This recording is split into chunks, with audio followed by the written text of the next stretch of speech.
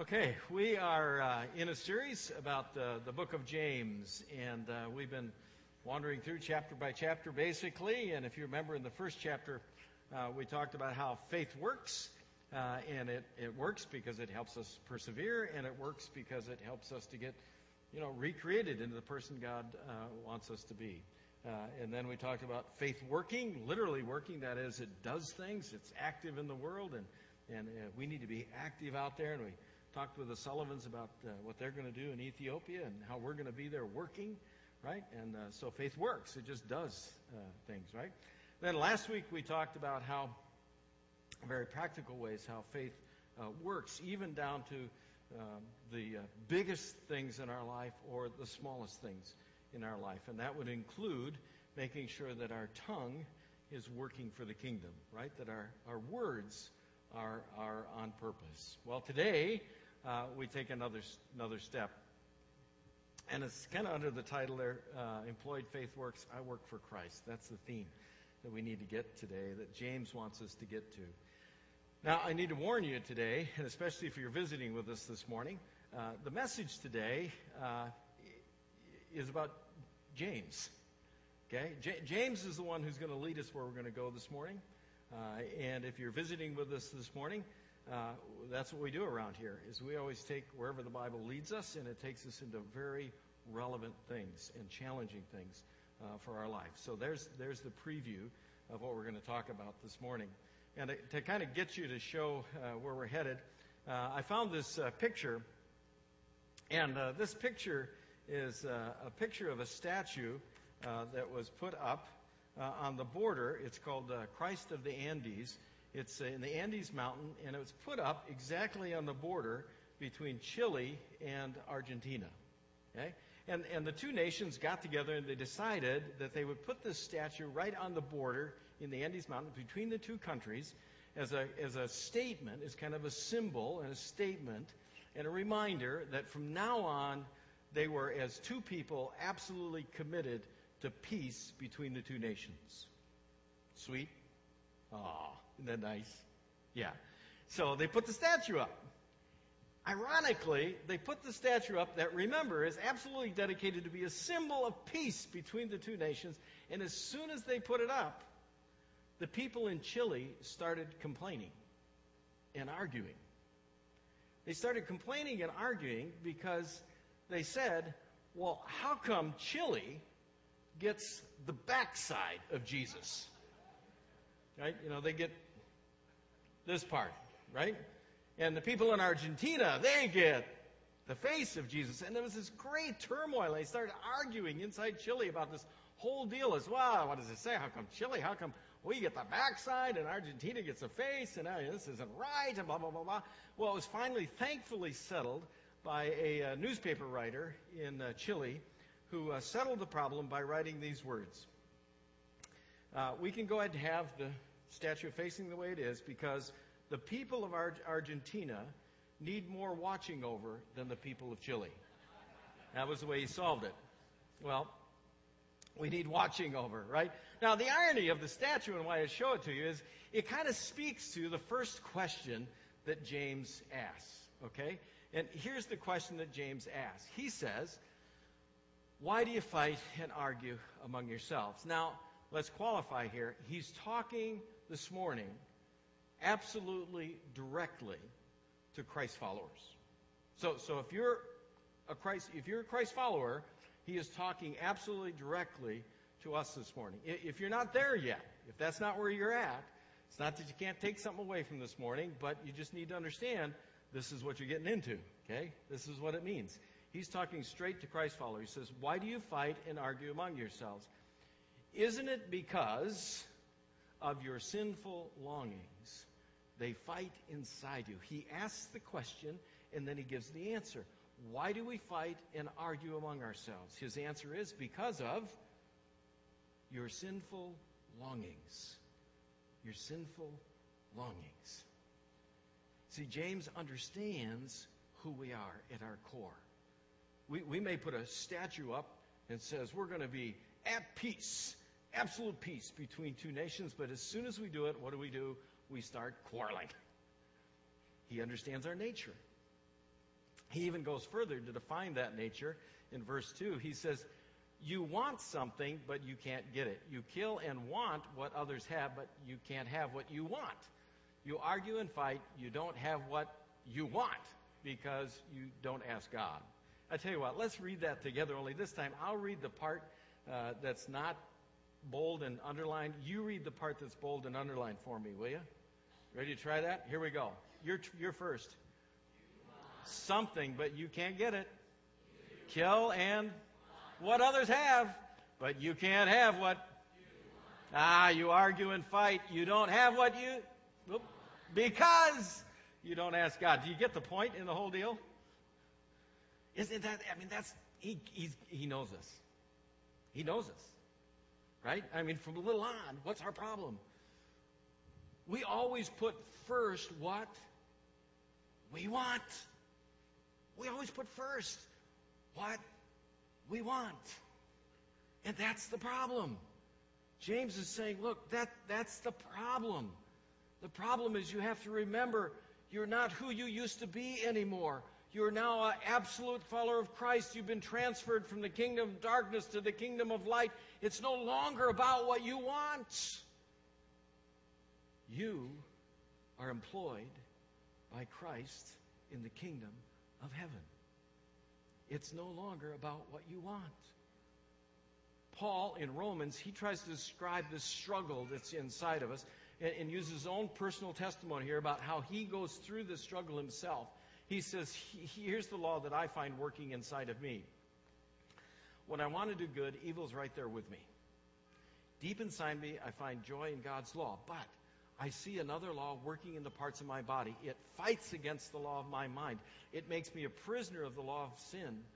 That law controls the parts of my body. What a terrible failure I am.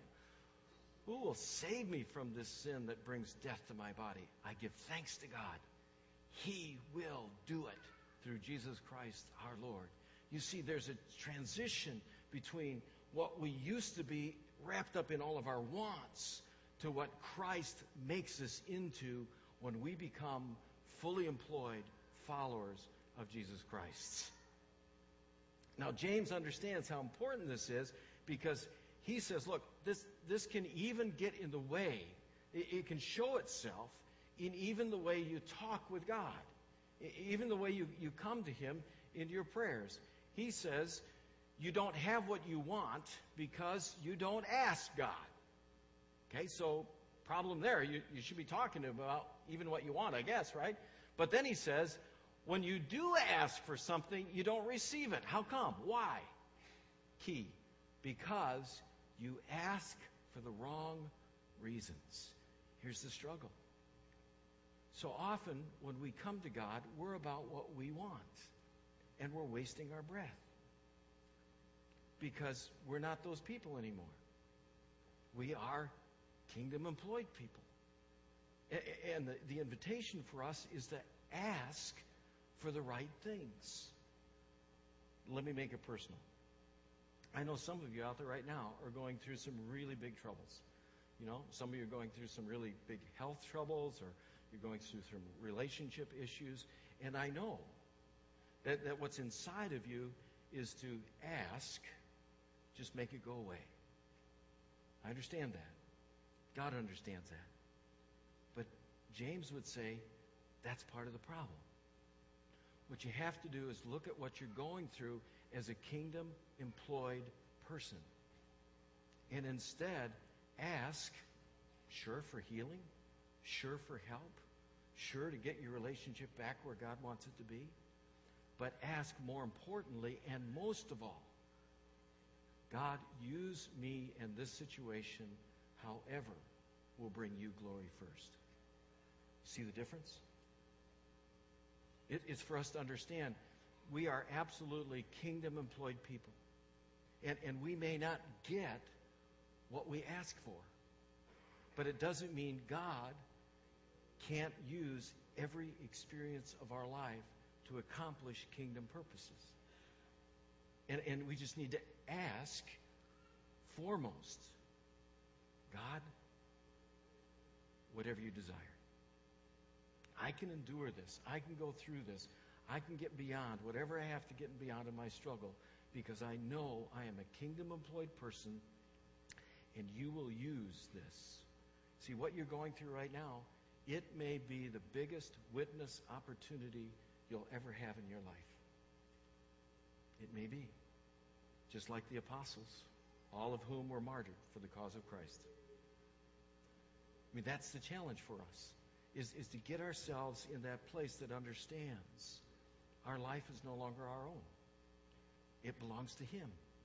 And the best thing we can ask for is whatever He desires. 1 John tries to get us to get that, and he brings it all together for us, this understanding, okay? Here's what he says. Beloved, so he's talking to Christ followers, right? Beloved, if our hearts do not condemn us. Now, what does he mean there? If our hearts don't condemn us. Well, if our hearts are in the right place, right? I mean, if our hearts are exactly what we've been talking about, if our hearts are in the right place where we're sold out on Christ, where we're a kingdom-employed person, right? If our hearts are in the right place, we have boldness before God. And we receive from Him whatever we ask. Because we obey His commands and do what pleases Him.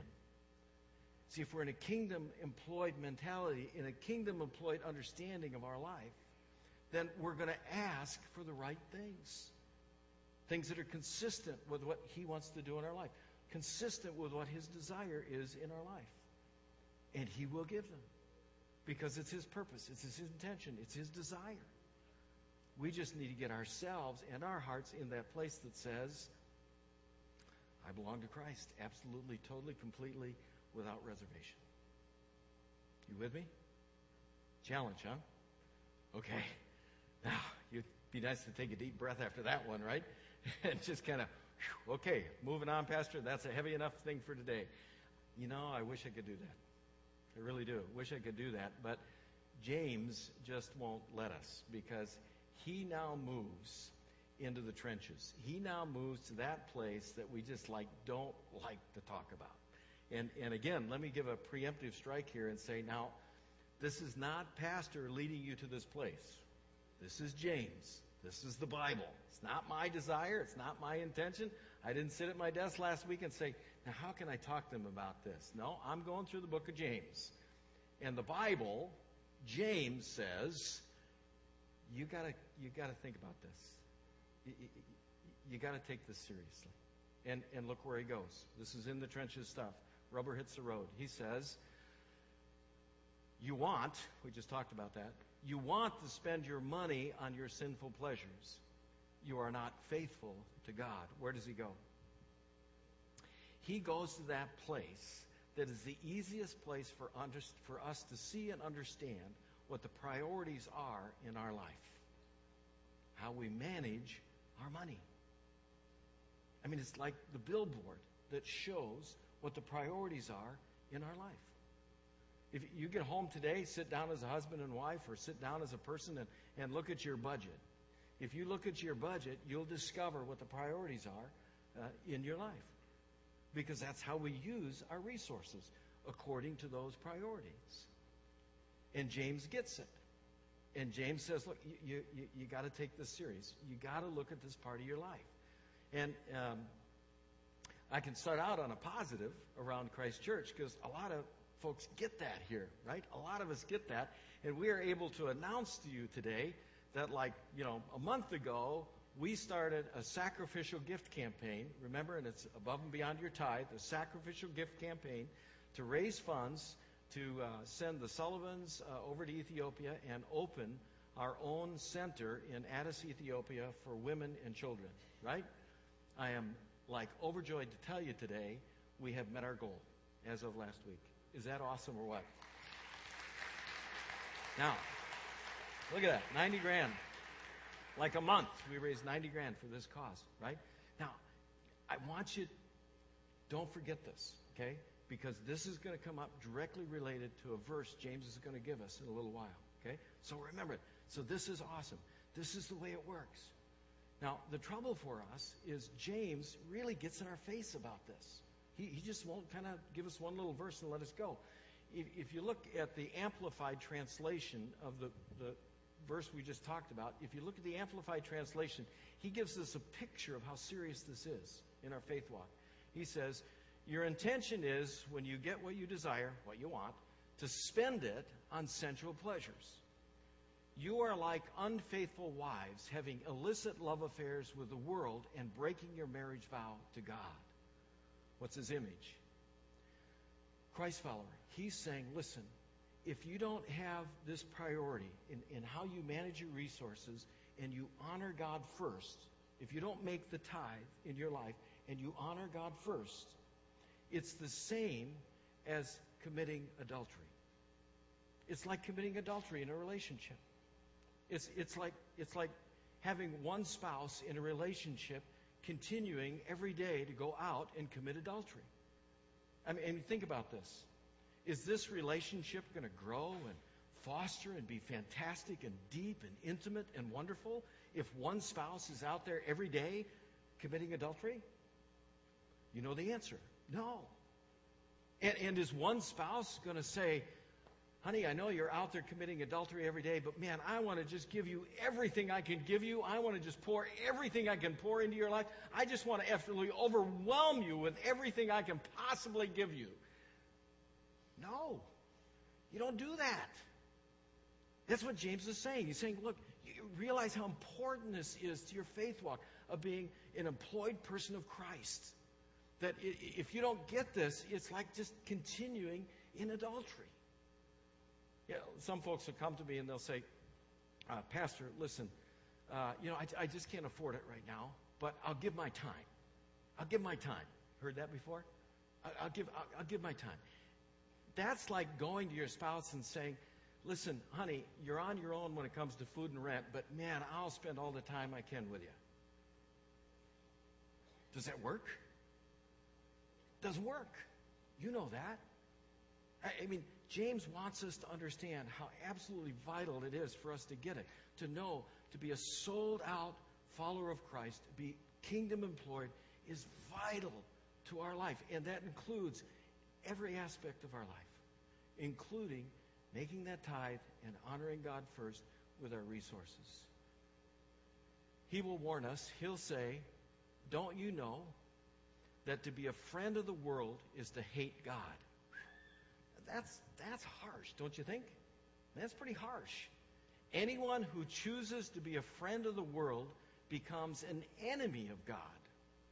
Don't you know what Scripture says? The Spirit that God caused to live in us wants us to belong only to God. What is that? Kingdom employed. Kingdom employed. Totally sold out. My life is all His. It's all about Him. Everything I have, including my resources. That's how vital this is. Now, John, in 1 John, he also gives us the same warning, so you don't think James is the only one who's serious about this, okay? James gives us the same warning. He says, do not love the world or the things in the world. The love of the Father is not in those who love the world. For all that is in the world, the desires of the flesh, the desires of the eyes, the pride in riches, comes not from the Father, but from the world. And the world and its desires are passing away. But those who do the will of God live forever. So it's this warning about being careful about your desires. Now, let me give you a qualifier. Desire, in and of itself, is not bad. I tell my wife this all the time, right? I say, hey, I desire, like what Ricky Bobby in Talladega Nights, right? I desire my smoking hot wife, okay? I think that's great. She's not so sure, but I think that's great, right? So desire is not in and of itself bad, okay? But it becomes a problem when we desire the things of this world at the expense of being a kingdom follower, being a kingdom employed person. See, that's the rub. That's where it is. See, when we desire the things of the world more than we desire saying, God, whatever you want, I know it's the most excellent thing I could ever desire. See? And that's the challenge that James is trying to give us. To bring this all together, if you look at Timothy, I think he does a good job for us. He says, God will bring Jesus back at a time that pleases him. God is blessed and the only ruler. He is the greatest king of all. He is the most powerful Lord of all. Do you get a sense he's just starting out by getting us to understand how great God is? Just this is who we work for. This is who we work for, right? Then you go down after the amen in verse 17. He says, command people who are rich in this world not to be proud, not to be proud, not to be I want. It's all about me, right? Don't be proud. Tell them not to put their hope in riches. Wealth is so uncertain. Command those who are rich to put their hope where? Kingdom employed first, in God. He richly provides us with everything to do what? Enjoy. It's okay to enjoy the things of this world. That's fine. Absolutely. He provides us with all that to enjoy. But don't enjoy it at the expense of being a kingdom-employed person. Don't enjoy it in a way that commits adultery. Enjoy it after you honor God first. After you say, I am absolutely sold out on Christ, and I'm going to be a kingdom-employed person first and foremost. I mean, we know God loves the world. John 3:16, for God so loved the world. He loves the world. What's the key? We're supposed to love the world. We're just not supposed to fall in love with the world. You get the difference? We're supposed to love the world, do everything we can to just change the world. But don't let the world be our priority. We're kingdom employed. Now, why is this so important for us? It's so important for us because it helps us get in the right position in our relationship with Christ. Being this kingdom-employed person puts us in the position where God can do more in our lives. Now, this is the verse I want you to connect with where I said, remember, we did more sacrificial giving and we made it and think great things are going to happen. Here's what he says. Don't you think Scripture has a reason for saying that? God continues to give us what? More grace. More. Did you hear that? Should I say it louder? More, right? I mean, he wants more. He wants to pour more. He's all about giving us more grace. Even though we don't deserve it, he wants to bring it into his life. You see, that's the position we need to be in. When we're in a kingdom-employed position, then we're in that position that allows God to pour more into our life. Proverbs, he quotes Proverbs to get this. He said, God opposes those who are proud, but he gives grace to those who are not. God opposes who? Those who are all about the I want. It's all about me. But what does he do? He gives grace to those who aren't.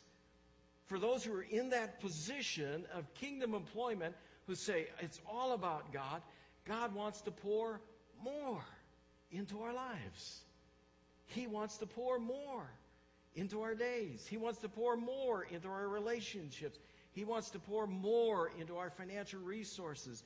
He wants to pour more. That's what he desires. But it's for us to be in that kingdom relationship of being kingdom employed. Jesus affirms it in Matthew 6.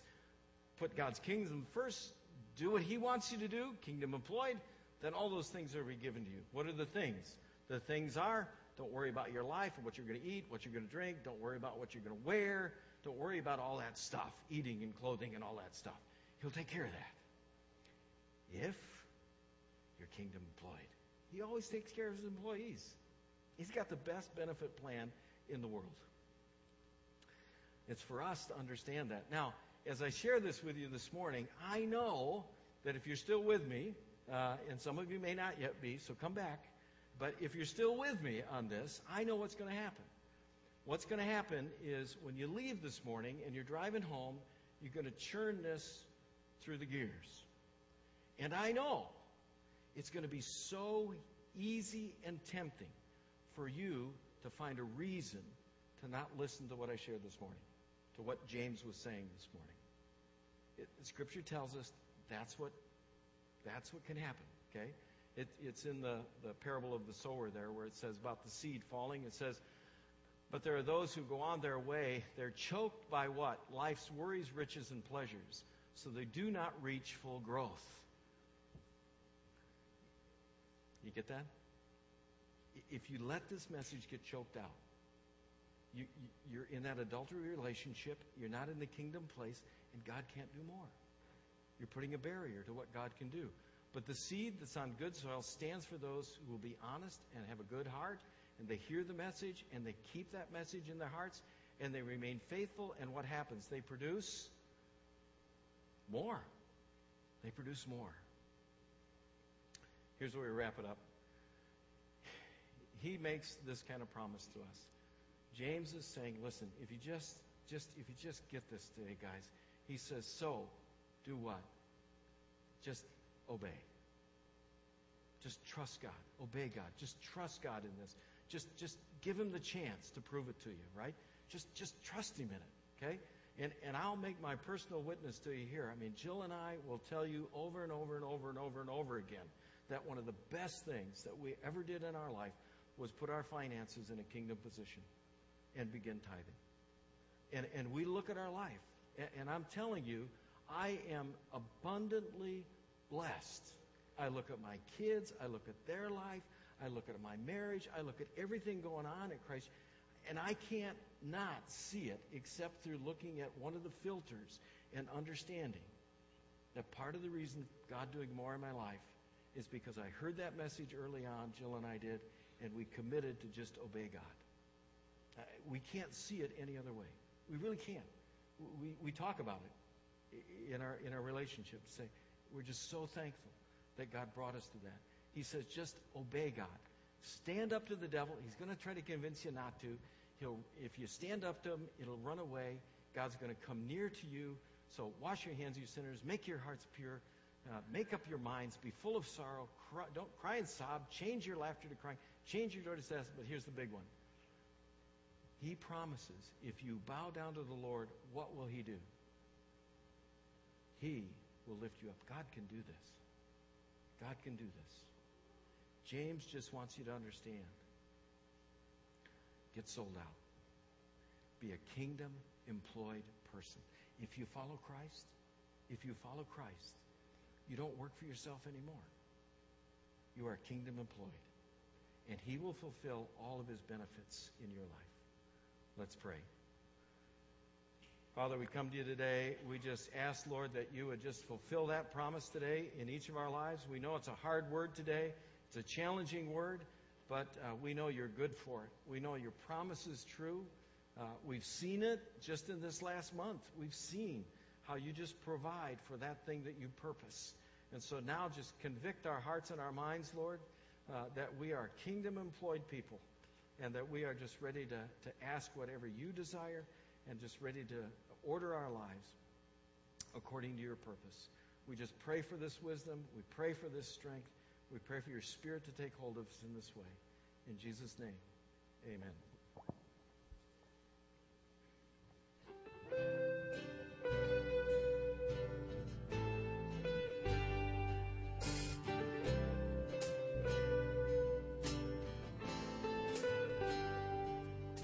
Driving last Friday on her way to Cincinnati on a snow-white Christmas Eve. Going home to see her mama and her daddy with the baby in the backseat. 50 miles to go when she was running low on faith and gasoline. It'd been a long, hard year.